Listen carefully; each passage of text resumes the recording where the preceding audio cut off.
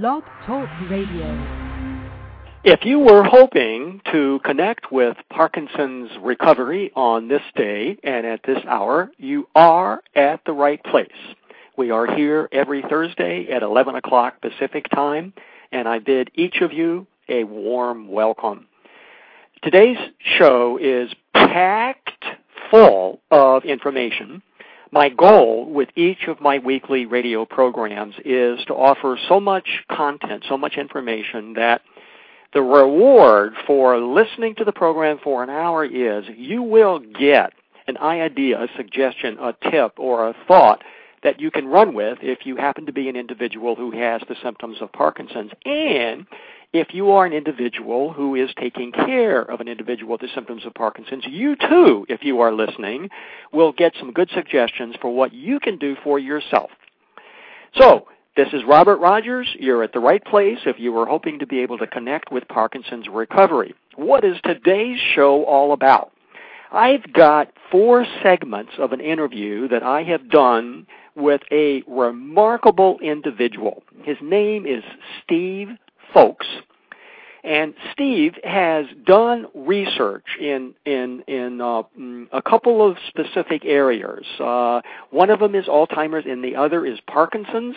He's also got quite a bit of expertise in Down syndrome, and as you're listening to his interview, you may want to multitask and actually look at his website.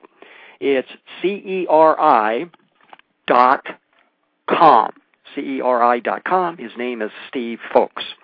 Now, the first segment of my interview that I'm going to play for you, which is a recorded interview, is my pursuit of a question that came down several months ago from several listeners. And the question went something like this. I want to know more about whatever happened to Annetta Freeman. Now, when I got the question, especially from a couple of sources, I quite frankly didn't have any idea who this particular individual was. So I did a search myself on the Internet. Her name is Annetta, and the last name is Freeman, Freeman. And I found that there were some quite fascinating entries on the Internet from basically the mid-'90s, and then they came up to a period of about the early 2000s, and then there's absolutely nothing else. Now, why is this interesting? It's interesting because the entries that I read for Annetta Freeman basically said that, yes, she was diagnosed with the symptoms of Parkinson's in the early 1990s and began to pursue alternative therapies for herself in the form particularly of supplements and some other kind of therapies. And the report that was given was, and she is getting remarkably better. I mean, the reports were really quite remarkable. And it did create a flurry on the Internet of interest in what she was doing. And there's also, by the way, if you actually pursue this, in one of the pages you'll see a listing of the supplements that she was actually taking every day, and they were quite extensive. I mean, this woman was dedicated to be able to recover and get well. But still, the curiosity for me was, all right, I've got a question out there. There's some interest in what actually happened to her, so how can I find the answer? The man who interviewed Annetta Freeman back in the mid-1990s is named Steve Fowkes. So I chased him down, and I asked him if he might be available to give us an update on actually what happened to this individual who, by all reports in the mid and late 90s, was making remarkable progress with being able to get relief from her symptoms. This is Steve Fowkes' report on her particular situation, which I think you'll find quite fascinating. This is Robert Rogers from Parkinson's Recovery. I have had a number of questions from listeners about Annetta Freeman. Annetta was diagnosed with Parkinson's and began launching a new and innovative approach toward finding relief from her symptoms using a number of different supplements. And the questions here recently over the last few days have been, whatever happened to Annetta Freeman? We want to know more about her story. And so I did an extensive search and have located Stephen Fowkes, who is the Executive Director of the Cognitive Enhancement Research Institute in Menlo Park, California. And Stephen was the individual who interviewed Annetta in the mid-1990s and captured her story about the kinds of things that she did in order to be able to feel better from the symptoms of Parkinson's. I have been able to contact him, and I have him with me today to tell us and update us about Anita's story, as well as to talk a great deal more about what people can do who have Parkinson's. So welcome so much, Stephen, to this discussion today. Thank you for having me. So tell us the story of Annetta, if you could go back to the mid-90s and what was happening with her then and the kinds of things that she did in order to help herself feel better. Well, when I first talked with Annetta over the phone, she had been had successfully resolved a lot of her problems and was in a position of being relatively stable. And her functionality was way up. Her tremor was primarily limited only to her weak side on her left side. And when I met her at the end of the decade, I wouldn't have thought that I would have been able to see, if she was in a large crowd, that she actually had Parkinson's disease at all, that she was, so effectively moving and her carriage was upright, and I wouldn't have necessarily guessed, and I think a lot of doctors wouldn't have necessarily guessed that she even had Parkinson's disease. But in the early 90s, it was a very much different picture, and when I interviewed her, I collected a lot of this information, and when I met her in person in Florida and in Los Angeles, I also got a lot of the backstory. And she had had a very early onset Parkinson's, rapid progression Parkinson's, and had been put on Eldepril in the early 90s, 91 and 92, and had horrendous problems. Her Parkinson's disease accelerated. She ended up being bedridden, needed help to even get to the bathroom. I mean, this is how compromised she was. And she was lucky enough to hear about discovery, experimental, and development liquid Deprenyl. And when she switched from the Eldepril to the liquid Deprenyl, her condition turned around in weeks. And later we found out that there was a contamination event that happened in the Eldepril supply at that time. And Parkinson's people all over the world were dying at a much more accelerated state. There was a neurotoxin in the drug supply. And so her experience was, when she started taking it, it was all contaminated, and it was just making her sicker and sicker and sicker. And so when she switched to this high purity form of Deprenyl, instantly she turned around and started recovering. The neuroprotective effects of Deprenyl manifested, and she just looked at this as being kind of a gift from God, and went on this search to find other nutrients and dietary things that she could do to augment the gains that she was making, and found a lot of things that benefited her. Now, liquid Deprenyl, can you talk more about that? Is that currently available to people with Parkinson's? Are people currently taking that? It is not. The Discovery Company was put out of business by the FDA. The Justice Department prosecuted the guy who developed it, put him in prison for 13 years. It was a massive bureaucratic snafu in terms of having the FDA lose all of his drug applications and obstruct him left and right, and then to go after him and prosecute him when he circumvented their process to make Deprenyl available through a company in Mexico. I think it was a travesty of justice of immense proportion. But the whole point is that there are liquid Deprenyls that are available. There's still one being made in Mexico. Your local compounding pharmacy can take, standard Deprenyl and dissolve it in water and add some citric acid to it. So it's not really the question of whether or not it's liquid that makes the difference. It's really the fact that Discovery had developed a new process of making Deprenyl by a different method that resulted in highly pure Deprenyl. And that, I think, was why it was so much better. So that's the story of Annetta, basically, in the 90s. What's happened since then? Well, the Deprenyl supply, the Discovery brand Deprenyl supply disappeared when the government shut down the Discovery company. It disappeared, and so Annetta decided to, rather than take Elderpril, which she associated with, her horrendous, progression of her disease, she decided to try an acupuncture therapy and got some pretty bad results from it, and has since, I believe, passed on.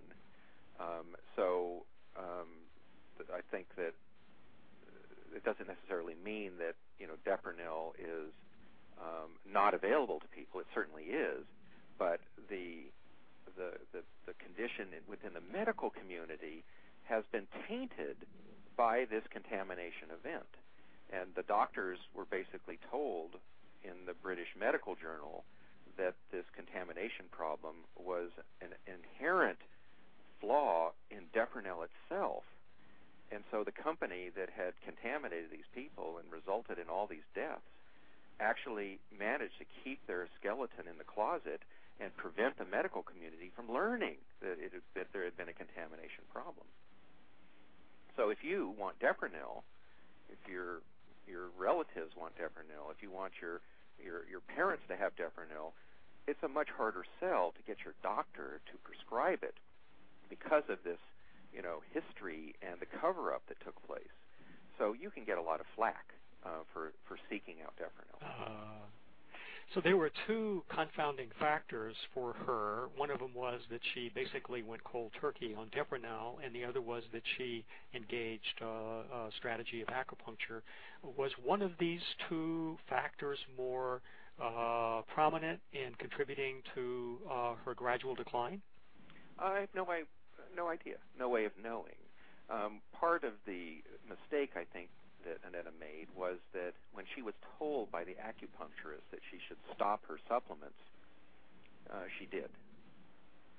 So she had developed all kinds of benefits from things like NADH and CoQ10 and lipoic acid, and she stopped taking those as part of the protocol of going through this acupuncture therapy, and they warned her that things would get worse before they got better, that somehow the acupuncture-oriented realignment of the nervous system and the meridians would somehow, get worse before it got better. And so when she started to get worse, she didn't necessarily look at that as an immediate decision that this wasn't working, that there was some, there was a silver lining in the cloud, so to speak. And so she kept at it for a longer period of time. So it then made it very difficult for her to then recover and get back onto her previous protocol. But I'm sure going off Deprenyl made a difference. You were suggesting, it sounds to me like then, that if individuals who are listening and reading this are taking a regimen of supplements like CoQ10 and folic acid, et cetera, that it would not be advisable for them to go cold turkey and say, well, this is not doing me any good, I'm just going to stop taking this stuff. Well, there are things that you can take that don't make a difference and that you can go cold turkey on them with minimum consequence. And there are other situations where it's critical, and I've run into situations where doctors have made this kind of recommendation because they don't understand something and they don't understand the consequences of how it may interact with, let's say, a surgical procedure or an anesthesia or even with their insurance because of potential liability issues. They will tell you to stop taking the supplements on the basis that that's not dangerous to them and that they're not. It's going to make their job easier because they won't have some kind of interaction that they don't understand. But excuse me. But there are instances where the doctors have recommended withdrawal from nutrients where it's been absolutely catastrophic for people. The incidents that I'm most familiar with is the Down syndrome children. When they have heart surgery, the doctors tell the parents to take their kids off of the dietary supplements, and this causes massive oxidative stress in a surgical procedure where the oxidative stress is known to be severe enough to cause death on the operating table. Ooh. I mean, this was actually cataloged in a scientific study, where people had gone in and looked at peroxidation indices and all kinds of measurements of oxidative stress during the procedure, and it was like the most severe kind of thing, comparable to having a heart attack in an adult. And yet they were telling these parents that they should take their kids off of the supplements that were preventing that oxidative stress. I just didn't understand it at all, and I just, after going through that, I just said to them, just don't listen to the doctors about that.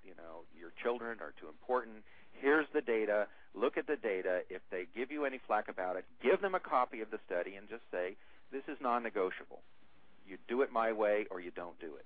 And sometimes that's the kind of attitude it takes, that staying alive is about defending yourself against the medical system as much as it is self-care options to use technologies that the medical system doesn't know about.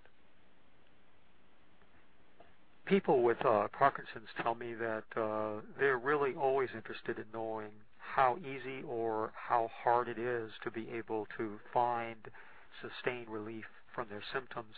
You've done a great deal of work with Alzheimer's. Could you compare Alzheimer's as a disease or condition with Parkinson's? Is one or the other easier or harder to address with regard to their symptoms? I would say there is a mechanism that they have in common right down the line, and that has to do with the mitochondrial energy systems. And so there's a brownout that happens in Alzheimer's disease, and there's a brownout that happens in Parkinson's disease. So on that kind of level, that the voltage of the body is just failing, there's no difference, and the treatments would be the same. Energy-related nutrients, mitochondrial nutrients, exercise, aerobic capacity, coconut oil, thyroid hormone replacement therapy with testosterone in men or progesterone in women. These are kinds of things that would be universal to both sides of both diseases. The difference is that in Parkinson's disease, there's another factor. There's a kind of focal problem at the cellular level that causes one part of the brain to deteriorate. And you don't see that kind of thing in Alzheimer's disease. Alzheimer's tends to be distributed over many areas. There's all these different variations that happen because there can be focal issues involved in particular parts of the brain, each one of which has its own kind of diagnosis. But on the whole, the Alzheimer's disease affects a large part of the brain, and it's a cascade failure.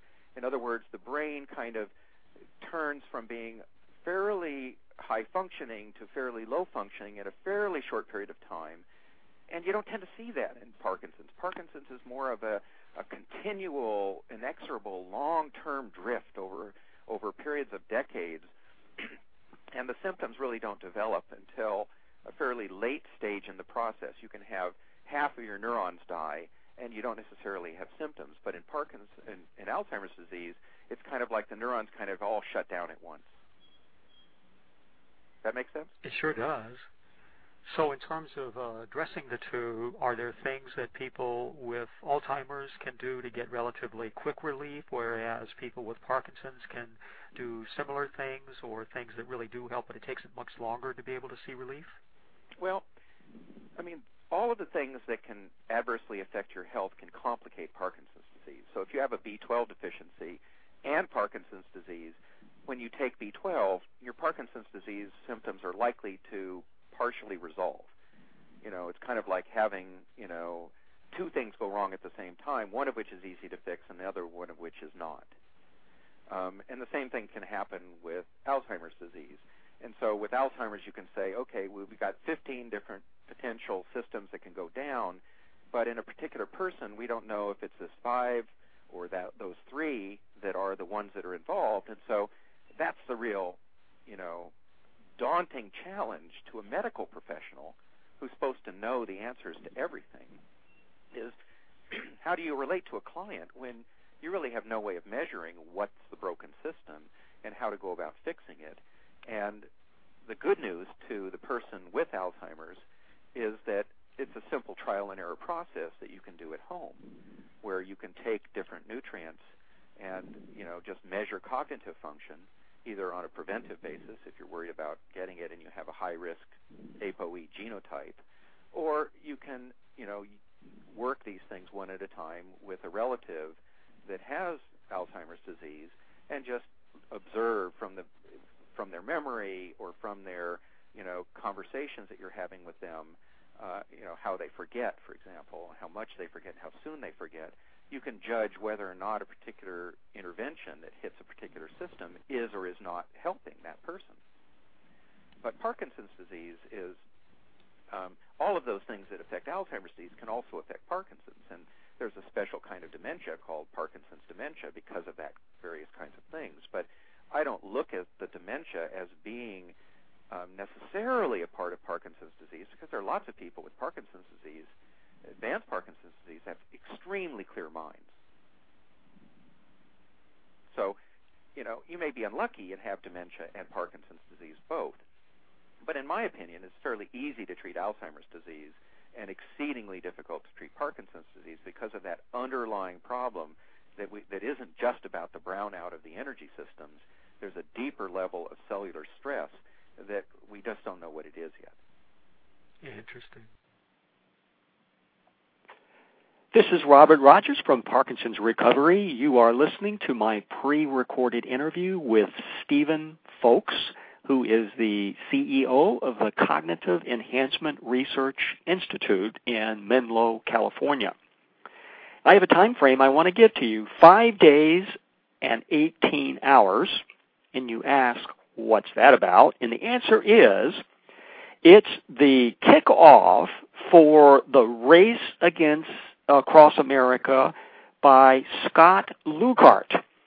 I actually interviewed Scott and also Dr. Jay Alberts from the Cleveland Clinic, and Scott, in that particular radio show, talked all about the race that he's going to be doing from San Diego, California, all the way over to Annapolis, Maryland. Again, the kickoff is in 6 days, and that will be Wednesday, June the 17th. His website, where you can get additional information, is www.scottsbigride.com. That's SCOTTSBIGRIDE.com. Why should you be interested? You're asking me. Here's a man who's going to ride his bicycle across America. Well, first, it's interesting because it's an incredibly competitive activity. There are only about 32 people who are accepted to do this. And it's physically a grueling exercise, to be sure. Scott has a huge following. There are 3 vans that will follow him. You can go out when he begins his trip from San Diego on June the 17th and cheer him on over the route. And they're going to report the course of his ride over the Internet, so you'll be able to actually follow what he is doing. Why is Scott doing this? His brother has the symptoms of Parkinson's. His brother is in one of the vans that will be following Scott on his race across America. And if you are an individual that's always looking for good causes to make charitable contributions that are tax deductible, this is an opportunity for you to make a contribution for the research that Dr. Jay Alberts and his colleagues are doing at the Cleveland Clinic on the effects of exercise on the symptoms of Parkinson's. I just want to say that I think the research that they're doing at that particular clinic is groundbreaking, and it's literally going to revolutionize how we think about Parkinson's. They're discovering that the effects of exercise are comparable to the effects of dopamine. So instead of taking supplements that help build up the dopamine in our bodies, it looks like exercise does exactly the same thing. But they're actually looking at that using MRIs and other very sophisticated research techniques. So, as you're listening to the next segment of my interview with Steve Fowkes, and if you're a multitasker, something that I must say I am not, you may want to just check in with the website and see how you can actually follow Scott's race across America that, again, begins in 5 days and 18 hours. My next segment of the interview with Steve Fowkes addresses a number of fascinating topics and some comments that I've never heard anywhere, nor have I ever seen anywhere in the Internet, in the research literature, you name it. Are you overwhelmed with having too many choices regarding therapies? Steve addresses that question in this particular segment of the interview. Are you curious about the power grid of our brains, how it actually works? Again, he addresses that. And what about the key role, get this, of not oxygen, but CO2. Have you ever thought about that? Well, he talks about that, and again, the second of 4 segments of the interview that I'm playing for you on the radio program today. This is Steve Fowkes from the CERI Institute in Menlo, California. Wait a minute, I just clicked on the wrong one. I'm going to get you the right one right now. Some people I know who delve into what's now become a great volume of information, things people can do to get better from Parkinson's recovery, get overwhelmed by too many choices. It's like, oh my God, I'm into the 50th, 60th, I don't know what to do, and they kind of say, oh, my mind is just dizzying with confusion. Yeah. Is there a way to simplify this for people who say that? That is there a core set of vitamins or nutrients or minerals that they need to pay attention to in the very beginning to do the kind of experimentation you just discussed? No, I don't think so. In other words, some people with Parkinson's disease are going to have a blood coagulation problem that goes along with it, and when they take nattokinase, all their symptoms are going to ease significantly. So, but until you try it, you just don't know that. So the dilemma, the opportunity cost that people are bearing in looking at Annetta's program, which has, 30 or 40 things on it. Quite a few. I mean, it's daunting. I mean, she used to spend, $30 a day. I was wondering about that. That must have been very expensive. Oh, yeah. But luckily, she had money, and so for her, it was never an issue of money. It was always an issue of the time and trouble it would take to explore something and try something. And so she would try things all the time and just make some kind of a judgment, usually, kind of gut feeling of whether or not something was benefiting her or not. And this is, I think the yardstick to use for people with opportunity costs is just to say, well, all you have to do is one thing at a time. And whether you do your therapy, the therapy of the week, the therapy of the month, it really doesn't matter as long as you just pick something and try it. And if you can measure some aspect of your performance, and the one that I tell people to measure is the one that most bothers them. Ah, right. Tremor, handwriting, posture, walking, freezing behaviors, whatever it is, to focus on that symptom and rate it. Pick a scale, 1 to 5, and every day you judge it, and you put it on your calendar, make a graph, whatever you do, and then every time you try something, you look to see, is that number going up, getting worse, or is it going down, getting better, or can I not tell at all? And if you employ a kind of draconian rule, if I don't get better, I don't spend my money on it, I don't spend my time on it. It actually comes down to a fairly simple program. That does simplify it for people. But the problem is most people don't have that kind of a yardstick, and so they'll be taking all kinds of things on faith. And, when it gets to the second handful of pills, you start to go, oh, no, do I really want to do this?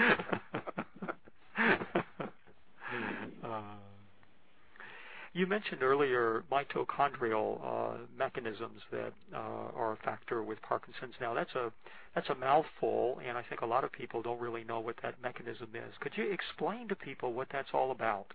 Yeah. I've actually done several articles, trying to give people both verbal and visual pictures of how the mitochondrial system works. And basically, mitochondria are little, power plants, little blast furnaces inside our cells. And what they do is they burn fuel and they generate energy for us. ATP energy is the primary fuel that comes out of them. But there's actually a secondary fuel that most people don't think of as a fuel, which is called NADH, which can be described as reducing power, which is the opposite of oxidation power. And so we have these antioxidant defense systems that turn out to be the critical factor for both Parkinson's disease and Alzheimer's disease, mainly involving a substance called glutathione. And glutathione has sulfur in it, and sulfur is the pivot for all biology. Our entire, chemistry is defended by a sulfur defense system, and the sulfur intercepts all these free radicals and oxidizing agents and protects our cells from oxidative damage. And when this fails, in Parkinson's disease, we get, the apoptosis of the substantia nigra neurons, and in Alzheimer's disease, the attack on the sulfur pool causes a depolarization of the material distribution system, the highway system of the brain disintegrates and falls apart.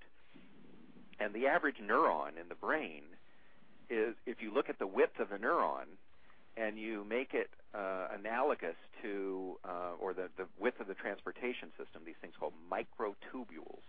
If it's the same size as if you make an analogy to a two-lane highway, these things are stretched from San Diego to Maine. Whoa. That's how long these things are. And so if these transportation systems, in a neuron, you've got these long branches, it's highly unusual, structures of these cells. If you can't move material, you don't have a road system, you don't have a trucks, that means you're going to move produce from Maine, lobsters from Maine to San Diego, and, lettuce from San Diego to Maine. You're going to do it by putting backpacks on people, and they're going to walk from California to Maine. That's not going to work very well. And that's the problem that you have in the Alzheimer's brain. These transportation systems, which are these long microtubules, have these little motor proteins that attach at one end and drag this sack of material all the way down to the other end of this thing. They stop working. And, of course, the brain has a catastrophic decrease in performance when this happens, which is exactly what you see in Alzheimer's disease. People are fine, and all of a sudden, they deteriorate into, they can't remember what's going on. And in Parkinson's disease, the sulfur system is different because what it's doing is protecting against a long-term kind of cumulative damage. Substantia nigra is named nigra, which means black, because when you do an autopsy on the brain, you look at it, it's black. Mm-hmm. There's a pigment in those particular cells. It turns out that pigment is caused by the polymerization of compounds that relate to dopamine, which is the neurotransmitter, in those particular neurons. And this pigment is called melanin, and it's black, and it's produced from that neurotransmitter. And so that's why those particular neurons die, is because the antioxidant defense system that's defending that neurotransmitter becomes compromised, and so that those particular cells become stressed and then shut down and then die. Mm. So it all comes down to antioxidants, and those antioxidants are defended by this NADH that comes out of the mitochondria, and they're defended by the ATP that comes out of the mitochondria. So the mitochondria are kind of like the power grid, for our country, but that's what it is, that they are that for our brains. When you talk about neurons, a lot of people think about that. They think about neural networks. So they think about that in the conceptual sense. What does it look like physically? That is, what is it if you were to just spread a neuron out on the table? Would you see something hard and thick? Would it be sticky? Would it be mucus? Would it be watery? What does a neuron really look like? I don't know. An earthworm? I mean, they're kind of gelatinous. I mean, the brain is more protein, more fat than protein or carb or collagen or anything like that. So it's very greasy. A lot of membranes. It's fairly soft and squishy. I'd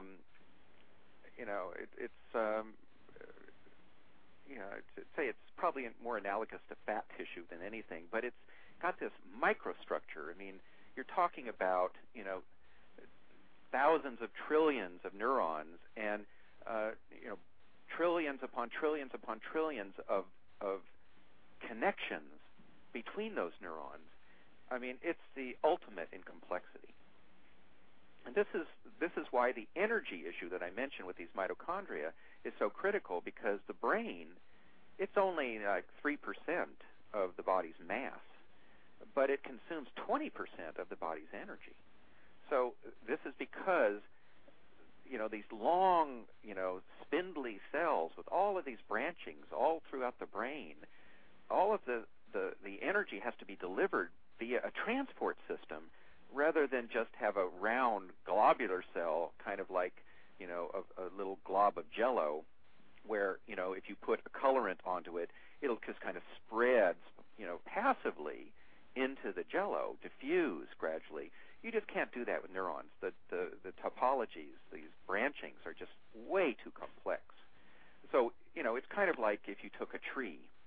It has one trunk with all of these branches, and you took 5 trees and you uprooted them and you poked them into each other in the branches.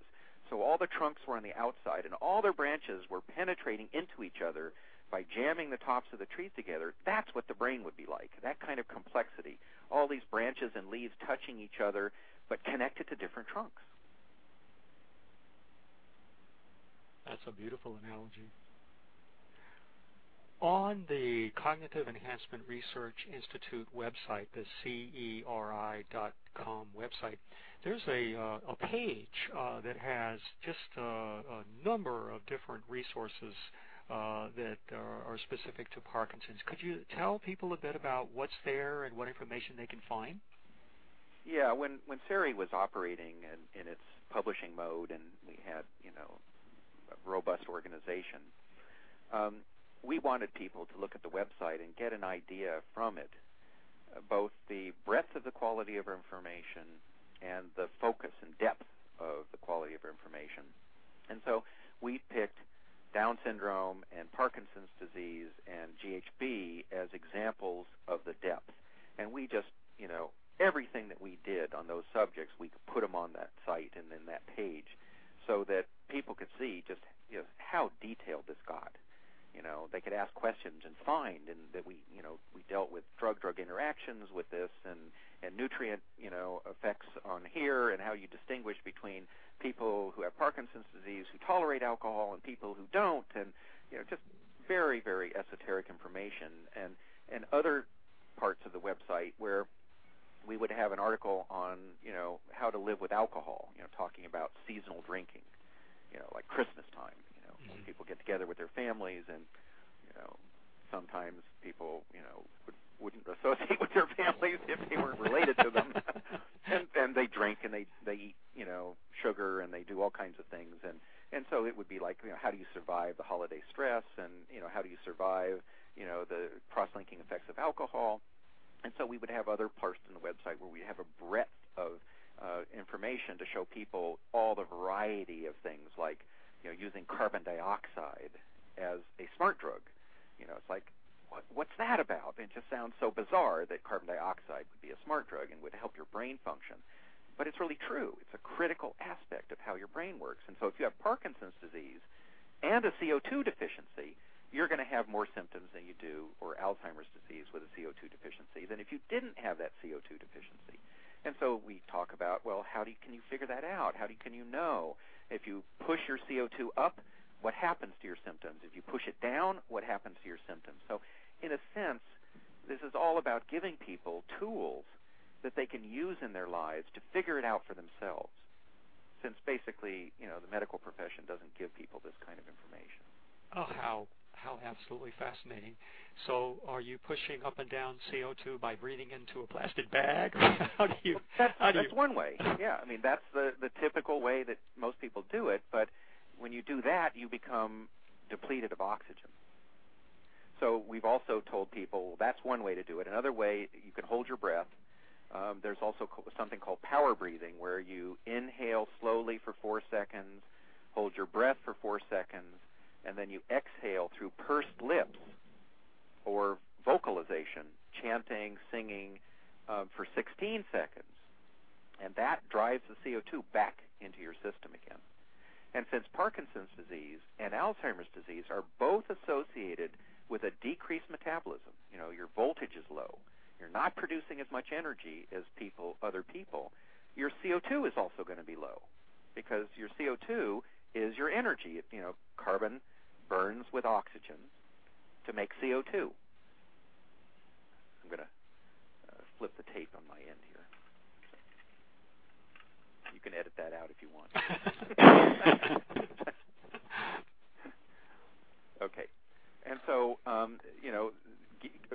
that power breathing, inhale for 4 seconds, hold your breath for 4 seconds, exhale for 16 seconds through pressure, through your lips or through your vocal cords, that increases your CO2. And you do that for 5 minutes, and your CO2 could be, 50% higher in that short a period of time. People with a tendency towards hiccups or panic attacks, that's often triggered by a CO2 deficiency. And what's the folk cure for hiccups? Is you hold your breath and somebody feeds you a glass of water. Right. It's like holding your breath drives your CO2 up and it cures the hiccups. And so it can be quite useful to find out, is this a complicating factor? Because the energy systems of the body, have all of these support elements that are involved in them. So, for example, blood flow. Your cells cannot burn energy if they can't get the energy, like glucose or fat, through your bloodstream, and oxygen delivered through your bloodstream, oxygen delivered through your lungs, CO2 carried from the cells back to your lungs. If you can't do that, you're going to build up too much CO2, and that's going to inhibit your metabolism. Thyroid hormone, testosterone, progesterone, the influence of estrogen, which counteracts the thyroid hormone, testosterone, and progesterone. So these are the hormones are like the on switch for your metabolism, and the estrogen is like the off switch. These are in a balance with each other, and doctors, it would be great if you could get them to assess these kinds of things for you. And there are some alternative doctors that do exactly that for people, but the average person out there who has Parkinson's disease probably doesn't even hear of these options. I think that's true.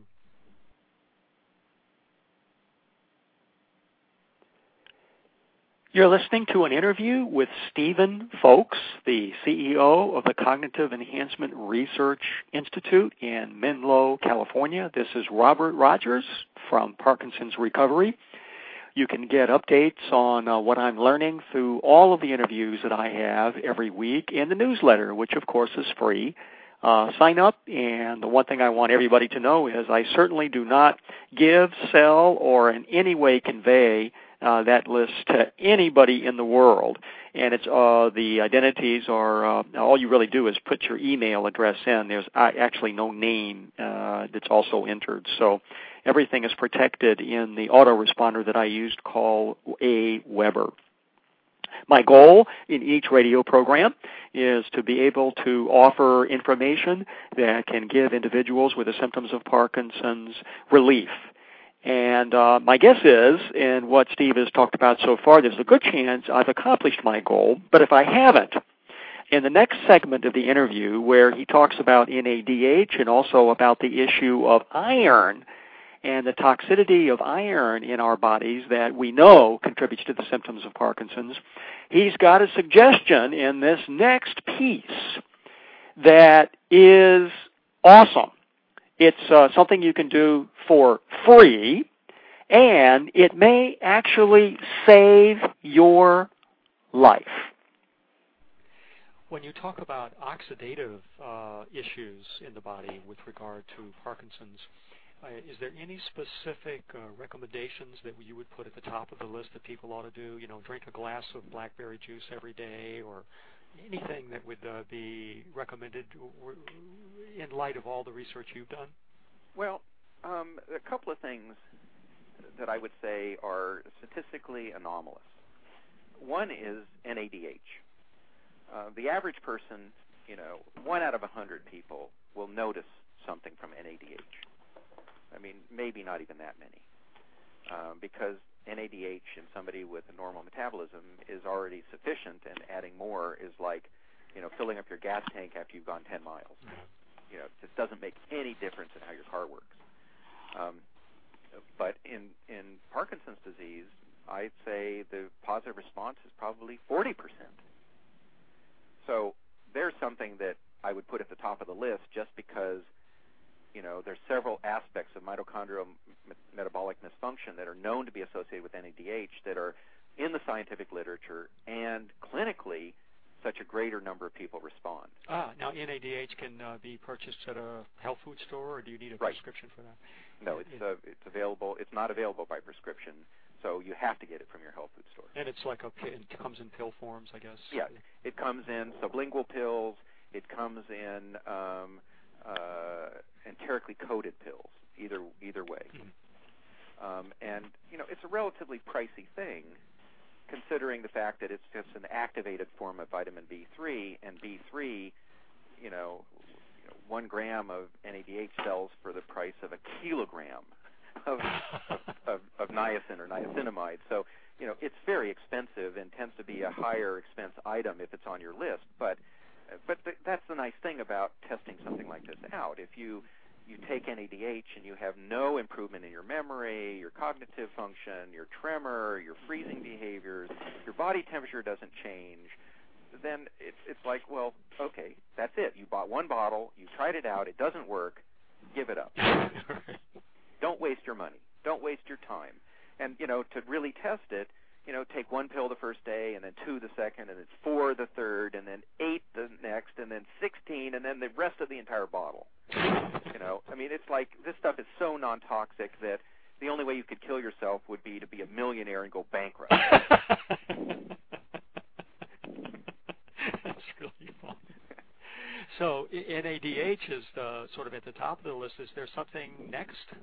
Well, I would say one of the things that is that potentially could be a critical factor in Parkinson's disease, although it may not help in terms of Parkinson therapy. So I would also tell anybody who has Parkinson's disease to talk to their children and their grandchildren and their nieces and nephews about having men get their iron assessed, their iron storage assessed clinically early in life, so that if they're accumulating iron, they can offload that iron by donating blood to the Red Cross.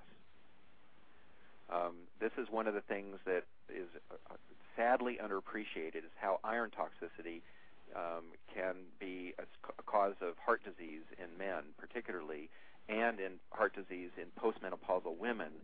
When women stop menstruating, they start accumulating iron like men do in their 20s.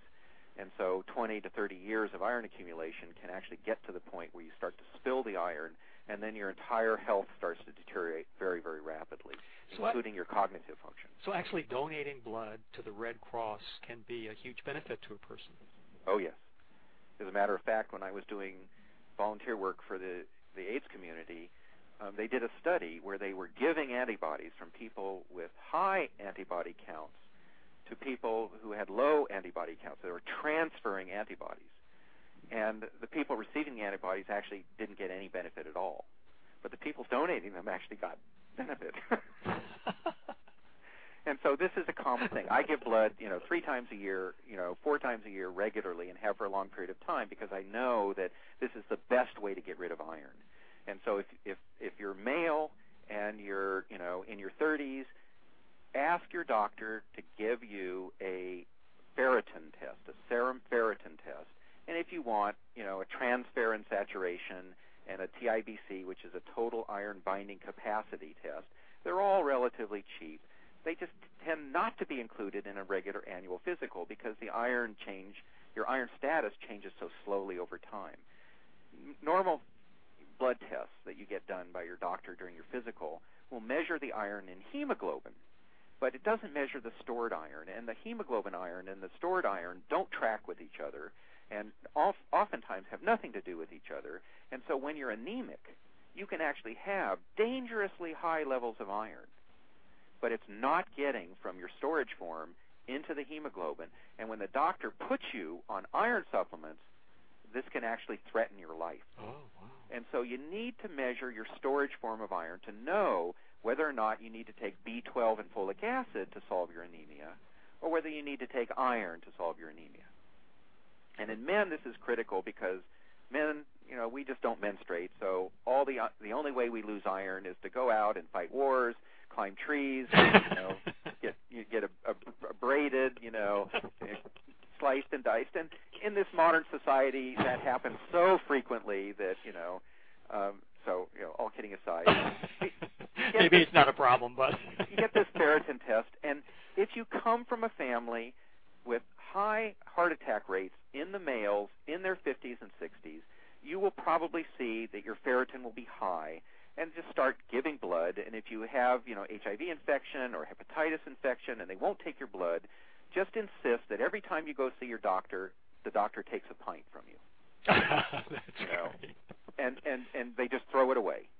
And so you just offload that blood, and every time you do that, it drops your iron down a notch, and so your iron doesn't build up to the point that it causes a heart attack and you drop dead. Wow. And so there are high iron accumulators. It runs in families. It's genetic, and this correlates with, heart disease and something called hemochromatosis, which is the clinical form.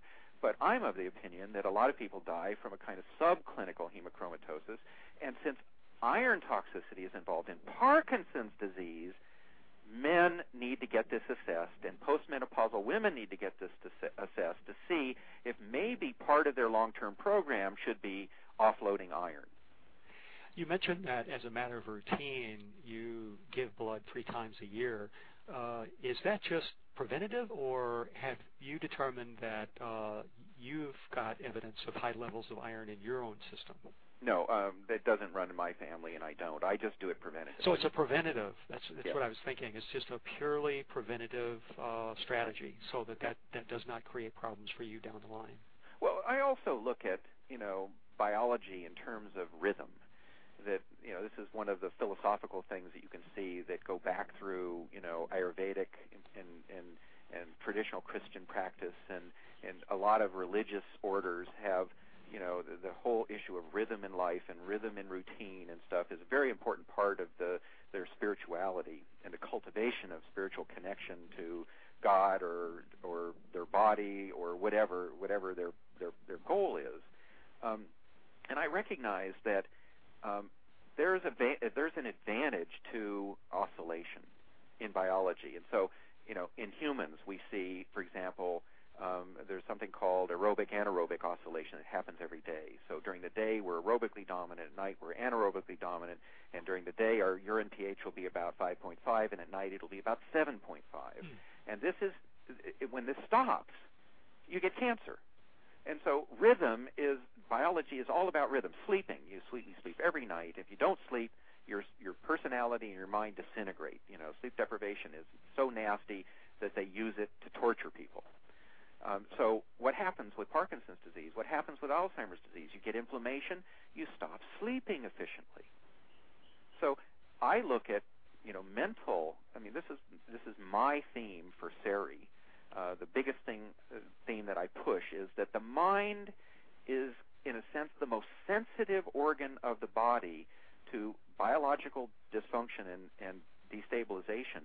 And that if you pay attention to how good your mind is and how well it's working, you're going to learn that something is wrong through a decrease in your cognitive function years before you'll see it in any other physical measurement. And that's common. And so, playing video games and recording your scores, timing yourself with crossword puzzles, playing duplicate bridge, there's all kinds of ways that you can gather information about how well your mind is working. Concentration, the game that you play as a kid, where 2 kids will sit at a table with the cards on the table and take turns turning 2 of them over at a time. If they pair off, they get to keep them. If they don't pair up, they put them back face down, and then the next kid takes the turn. If you remember where those cards are, you get more. You end up with more cards and you win the game. Well, you can play that against yourself, just with a stopwatch. How long does it take you to take 52 cards off the table, pairing them up 2 at a time? It's just measuring your short-term and medium-term memory.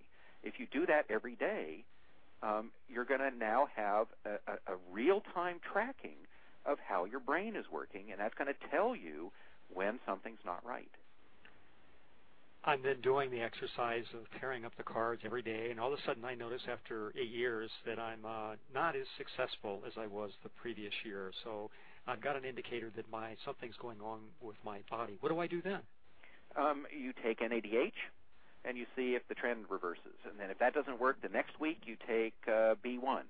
and the next week you take lipoic acid, and then, flip a coin, pick one of the mitochondrial nutrients, try hormone replacement therapy, try exercise, try a negative ion generator, try, hypnosis, acupuncture. I mean, try a wheat-free diet. Something's going to work. Just keep experimenting. Exactly. And so, in a sense, what this is you're creating a biofeedback loop where your brain is telling you through your body what's right and what's wrong in terms of your choices that you're making. I mean, it's an incredibly simple system. To what extent does helplessness have anything to do with a person's ability to get well? I think it's very important, not only from the perspective of, that hopefulness and a belief in the efficacy of what one is doing, that one can make a difference, is important not only for treatment but for prevention. In my opinion, it's probably a really key factor. I mean, nothing is worse than destroying a child's ability when they're learning that they can't learn, to plant that seed in their mind, or to go through a public school system where the only goal is that you attend and that you don't make trouble. That your curiosity is not a factor and that learning is not a factor. I mean, these are really, deleterious because they interfere with what's called the neuroendocrine system. And this is a way that your brain and mind are integrated, and how your mind and brain are integrated. So your mind is connected to your brain is connected to your body, and so your mind has the potential to influence how your body works and how it heals and how it doesn't get disease and how it ages gracefully, and all of these kinds of things are, can be cultivated. And so if you're in an abusive relationship, or you're being negatively reinforced, or you believe that an Alzheimer's diagnosis or a Parkinson's diagnosis is, a death sentence, you are going to deteriorate more rapidly than somebody who then says, tough luck, doctor, I'm not taking Cinemet, I'm going to try all these other things, and I'm going to do Tai Chi in my local park, and I'm going to take a vacation to Paris, and I'm just going to do these things that I've been putting off for my entire life, where, I'm going to paint pictures. Whatever it is that turns you on, whatever it is that connects you to yourself, or to to God, or to your community, or to your family, that you nurture that stuff so that your neuroendocrine system doesn't age prematurely, and that you're able to draw upon the natural healing properties of your body. Is it then primarily important what choices are made specifically in this experimentation program that you recommend, or is it just the trying of it all that makes the difference? Yeah, I'd say the latter. In other words, it really doesn't matter what you do. If you're actively involved in bettering yourself, then you will get better. I mean, this is the whole placebo response. I mean, what is it? 30% of the benefit of a drug is placebo. And so, they're talking about the difference between 30% cure from a placebo and a 40% cure from a drug, if they're lucky. And maybe it's 30 to 35%, or maybe 30 to 50%. But the effect of a placebo is, awesome. And that it comes from that belief, that attachment. And so I think a lot of spiritual healing is focused on this. I think a lot of people who can, enter a spiritual discipline involving things like transcendental meditation or even fasting. Although, in my opinion, fasting is a good short-term therapy for spirituality and for health, and not a long-term one, because there's a downside to starvation, and if you fast for too long, that starvation mechanism and defense mechanisms will kick in, and they'll drop your energy systems. And with Alzheimer's and Parkinson's disease, they're already too low, and so you're just going to aggravate the brownout effect. But one of the benefits that happens from fasting is that you go into fat-burning mode. And fat-burning mode generates more ATP than carbo-burning mode. It generates more NADH than carbo-burning mode. And so in that interim period, when you switch into fat-burning mode and your body energy systems don't yet turn themselves off because you're in starvation mode for too long a period of time, you have all kinds of healing found. And so this is another theme that I talk to people about for cancer and heart disease, is cultivating fat-burning metabolism, going into ketosis and out of ketosis, and getting better and better and more efficient about the ketosis, so that one doesn't turn the test papers brown ever, that one only gets the pink color because one is so efficient at burning fat, and that energy enhancement that you're getting will oppose the trends that are involved in Alzheimer's and Parkinson's disease. So you don't want to go at it for too long of a period of time, because then it goes downhill. Right, and that's for example, one of the things that doctors ignore is the conversion of thyroid hormone. So when you go to a doctor and you say, my body temperature is down, I'm depressed, I'm not sleeping well, my body temperature is low, I'm just fatigued all the time, all of these classic symptoms of hypothyroidism, or as I describe it, hypometabolism, just low metabolism, sluggish metabolism. The doctor will measure something called TSH, which is the neuroendocrine signal for the thyroid system. So it's what your brain thinks is the right amount of thyroid hormone. And that's like, your house is freezing, so you call the furnace repairman, and they come in and they check your thermostat, and they go, nope, nothing's wrong with your furnace. Live with it.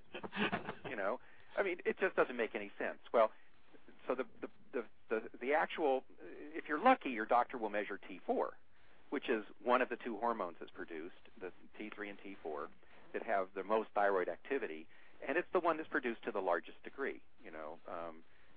85% of your thyroid hormone is T4, and so the doctor measures that one. And so a minority of doctors measure T4. Well, the problem with T4 is it really doesn't tell you what's going on with your metabolism, because it can either convert to T3, which is 4 times more potent, 4 times, or it can be converted into reverse T3, which has no thyroid activity at all. So it's like, supercharging your motor or punching a hole in your gas tank. And the doctors don't measure that. So how can you know whether you actually have hypometabolism from inadequate thyroid hormone if you don't assess your T3 reverse T3 ratio? And I've run across 2 clients in decades that have ever had their T3 and reverse T3 assessed. And then there's a secondary problem beyond that, where the response of the tissues to your T3 or T4, that's not assessed. And there's no good test for that. And so how can you tell whether your grandfather is able to hear you if all you do is measure how loud you're talking? You don't know your grandfather's deaf or not, and whether he's actually able to hear you, unless you actually do some kind of loop where you're connecting your grandfather's response to what you say to him, so that you know that he's heard you.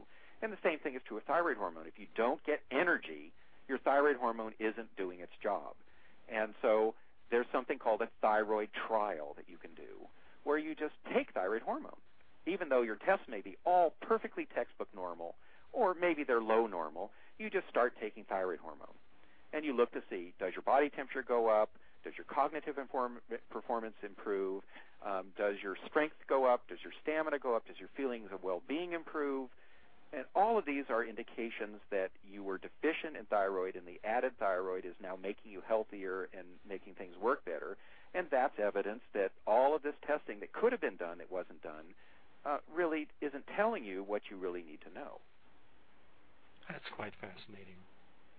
So much of what you say recommends an experimental approach, and you're using yourself as the subject. So right. You basically try something, see how it works, and either drop it or keep it.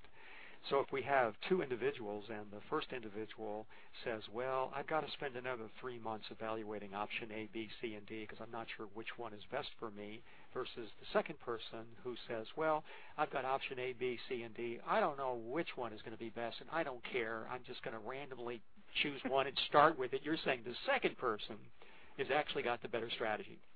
If they're basically a person that goes out and says, well, I'm going to try it and see if it's going to work. I would say not. I mean, on one level, you're right. But there's also something called, that's the opportunity cost thing, But there's another issue that's called cognitive dissonance. Right. Okay? And so you have to do things in ways that are comfortable with whatever your process is.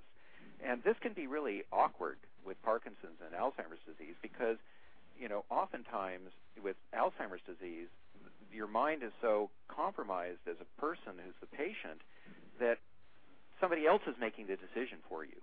And that's oftentimes a family. And different people in the family will have different criteria for what is the proper decision-making process to go through to become comfortable with whatever it is you're about to do.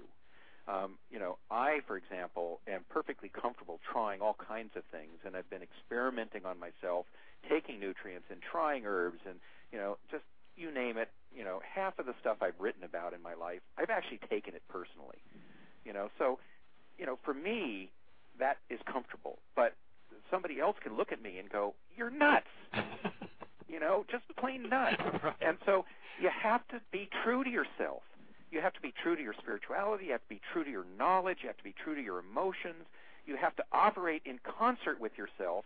And in a social context, if that's involved, if there's more than one person, you have to be tolerant that somebody else's decision-making process may not be the same as yours. This is Robert Rogers from Parkinson's Recovery. You're listening to a pre-recorded interview with Steve Fowkes, who is the CEO of the Cognitive Enhancement Research Institute in Menlo, California. I think I want to also recommend to each of you to track your symptoms using the symptom tracker. It's free, it's easy to register, and you can go into the symptom tracker, answer the standard 39 questions from the Parkinson's Disease Questionnaire 39, and actually get a baseline of where you're at today. And then as you begin to do your own experimentation, you can go back in, answer the same questionnaire, and get a tracking of how well you are doing in terms of your recovery program. It's called Symptom Tracker, and you can get access to that by simply going to the main Parkinson's Recovery website, and that particular URL address is Parkinson's, the word Parkinsons, and then together with that, the word recovery, recovery.com, and you'll see on the main page there's an icon there for Symptom Tracker. There's not a good explanation there that I have, but I can tell you that it'll always be there, it'll always be free, and it'll always be a way that you can track how you are progressing in your recovery program. The final and the last part of my interview with Steve Fowkes is actually quite fascinating. He gives us some basic information about how we can contact him and about his website, but he's also discussing what he's up to recently. He's invented a nanotechnology to, get this, mine gold that does not harm the environment. And when I got through listening to his discussion about this, which is not directly related to Parkinson's, I really thought to myself, my heavens, I wonder if he's got the answer to the financial challenges that states that have gold are now confronting, states like California.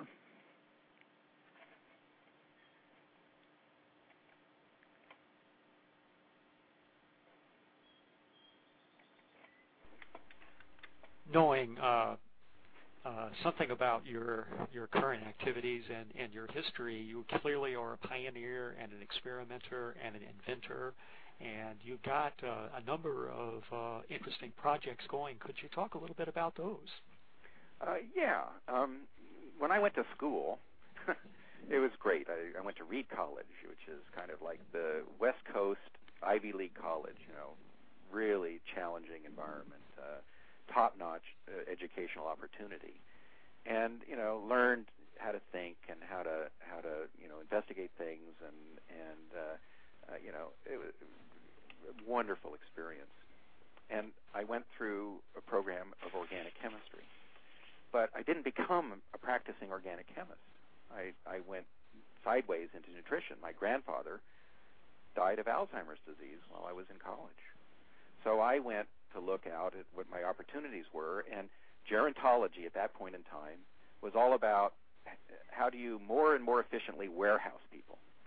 And that just, that was like, the evil side of gerontology. And so I started looking at mechanisms of Alzheimer's disease, and I spent, 30 years working at it. And it wasn't until 2001 that I ran across the definitive work that gave me the insight to know what Alzheimer's disease was all about and how you can prevent it and reverse it.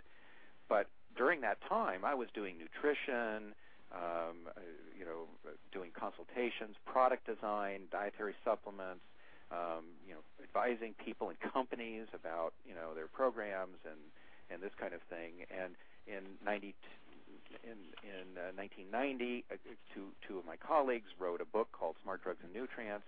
It was, very successful, and one of the authors went on Larry King Live, and so it's like, whoa, people are really interested in this stuff, my bread and butter, and they're going for it. So in 92, I started SERI and started codifying all of this insights into how the brain works and how the body systems work with the brain and health mechanisms of nutrition.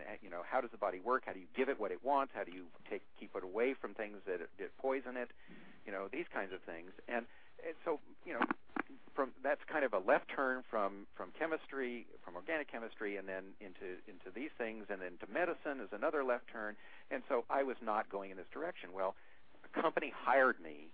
It was doing biotech research, and they hired me, and they gave me a problem that took me back to my original chemistry days, and I invented a polymer.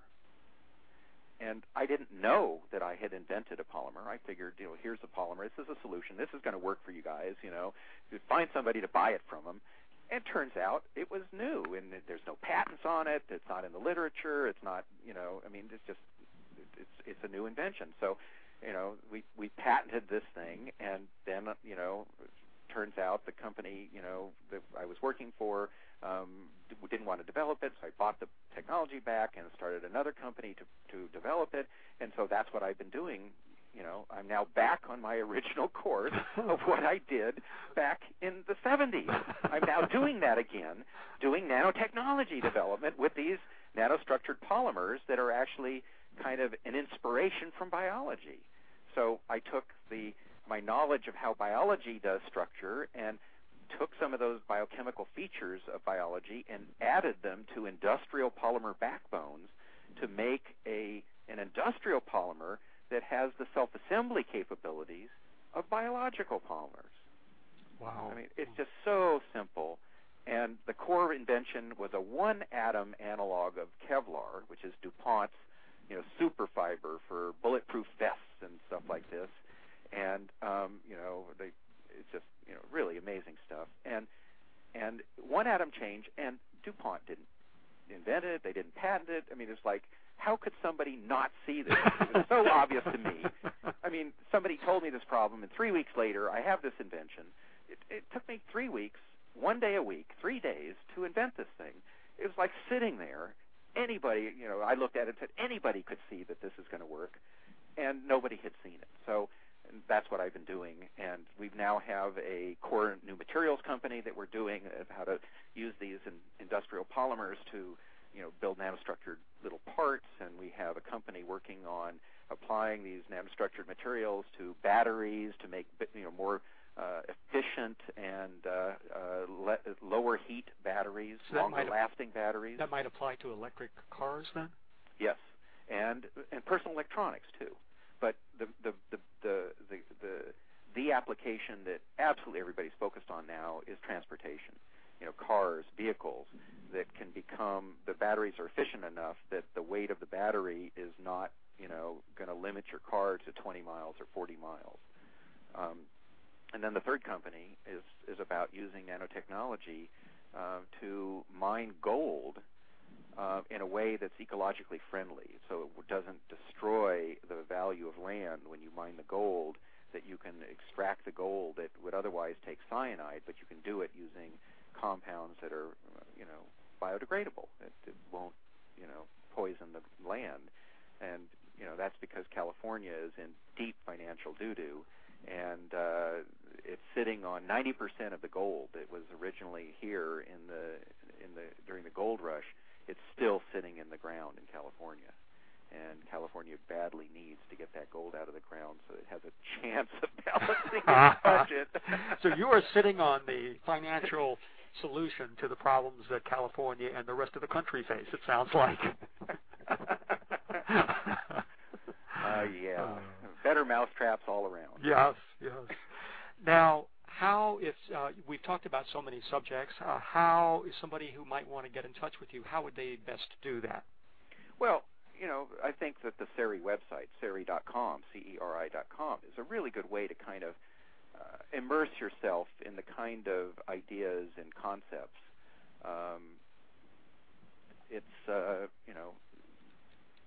So it's a good thing to get familiar with it. And people can also get directly in touch with me. I have my nanopolymer business phone number that I can give out, and I have the CERI phone number that I can give out. I can also give out my email address if people want to communicate, directly with me, by that method. That would work. Do you want to do that now, or? Sure. Yeah. Email address is Fowkes, Fowkes, which is my last name, at CERI.com. Talk about simple. And the phone number at CERI is 650-321-CERI. So that's pretty easy for people to get to.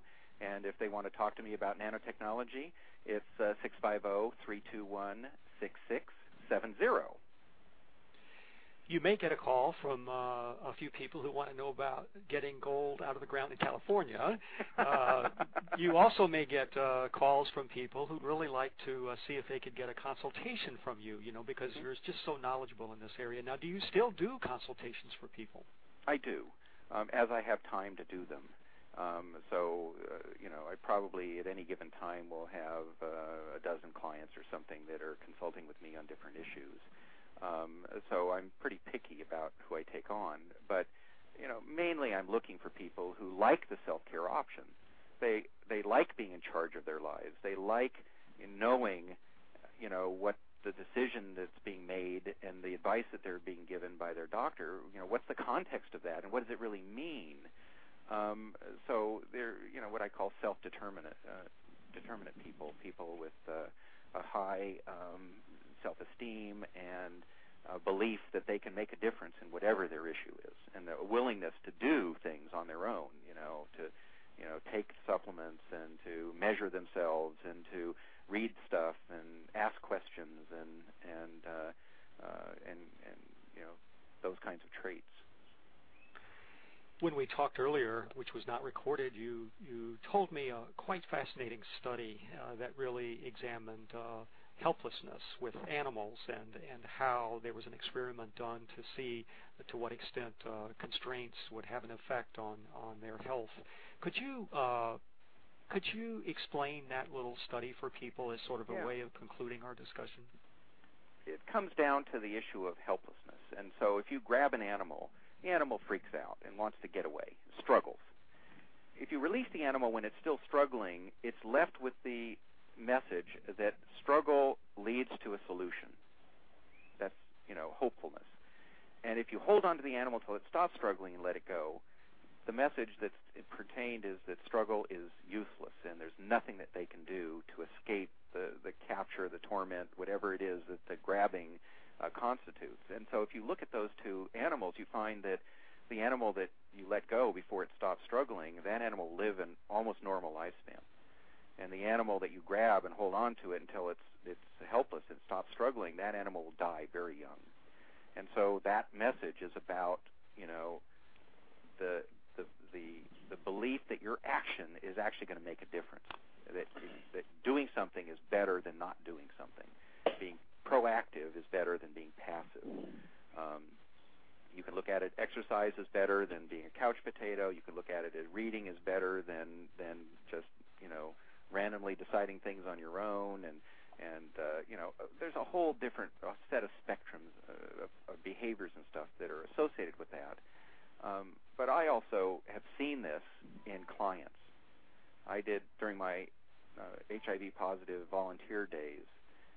Those people who were developing AIDS, they were going from HIV-positive to AIDS, who would then go off and seek the cure of the month, cucumber extracts or BHT or acupuncture or selenium supplements, and it didn't matter what they were going after, taking antifungal drugs.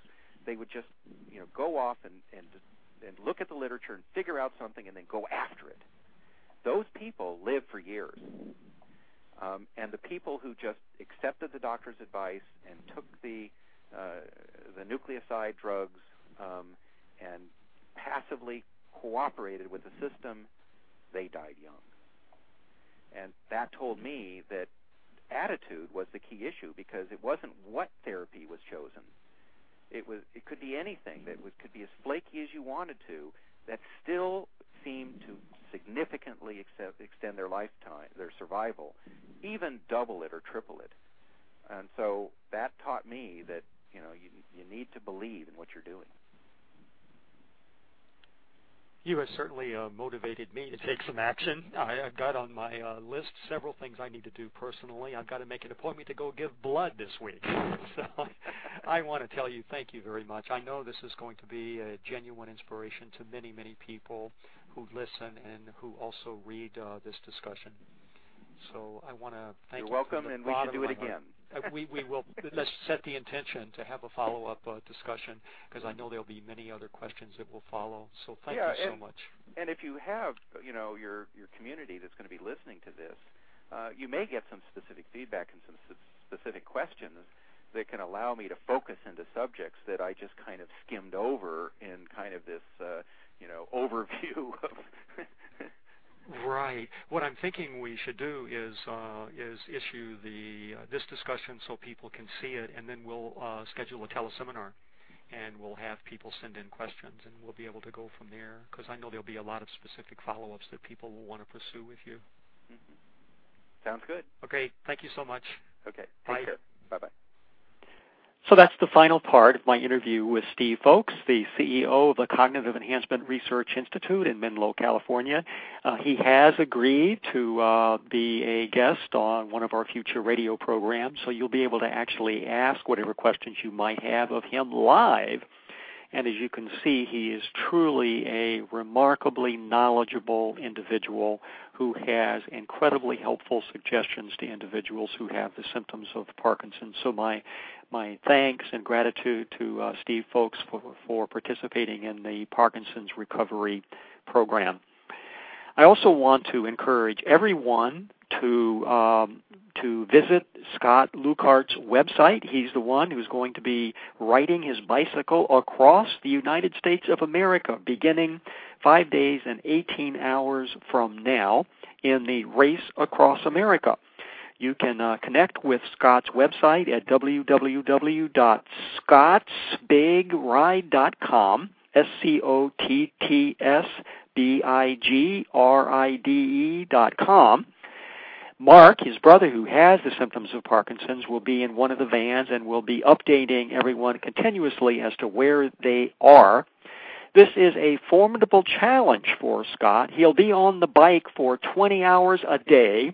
You can imagine how many days it takes to be able to ride your bike across the United States of America. He leaves from San Diego on next Wednesday, on the 17th. If you live in California or any of the western states, check into the website. It would mean a great deal to him if you could have any kind of a cheering on as he's traveling down the highways across the United States of America. Scott Lucart, who's raising money for Parkinson's research through the Cleveland Clinic, every penny that's contributed to his Race Across America goes to fund the incredibly ambitious research program at the Cleveland Clinic and supporting the work of Dr. Jay Alberts and all of his colleagues. I would encourage you, if you're able to, connect on to the website and contribute $1 to let Scott and his brother Mark and all of the staff and the crew that are supporting this effort know that we're behind his effort. And if you are along the route anywhere, I just want to encourage you to give him a wave and a cheer, and to let him know that you're there supporting his incredibly courageous decision to bike across America. This is an incredibly competitive adventure. There are only about 32 people in the race itself. It will be a true challenge to actually finish, as Scott actually explains. And so this is quite an undertaking for him, and I encourage all of you out there to check in with the website. They do live feeds, so they'll be on the vans. There are 3 vans that will follow him. He's eating and drinking on the bike as he goes, and they'll do live feeds of where he is. So you'll be able to, if you live anywhere near on the route that he's going, you'll be able to just go out and, again, if you could have a little sign or cheer him on, I know it'd mean a great deal to him personally. This is Robert Rogers from Parkinson's Recovery. Thank you for joining me on my radio program today. I'm here every Thursday at 11 o'clock in the morning Pacific time. And that's what's happening on the shores of the Puget Sound, where all the women are smart, all the men are handsome, and all the children are truly loved. Know that by virtue of the fact you're listening to this radio program, you are on the road to recovery. Good day. It is Ryan here, and I have a question for you. What do you do when you win? Like, are you a fist pumper, a woohooer, a hand clapper, a high fiver? I kind of like the high five, but if you want to hone in on those winning moves, check out Chumba Casino. At ChumbaCasino.com, choose from hundreds of social casino-style games for your chance to redeem serious cash prizes. There are new game releases weekly, plus free daily bonuses, so don't wait. Start having the most fun ever at ChumbaCasino.com. No purchase necessary. VGW Group. Void where prohibited by law. See terms and conditions. 18+.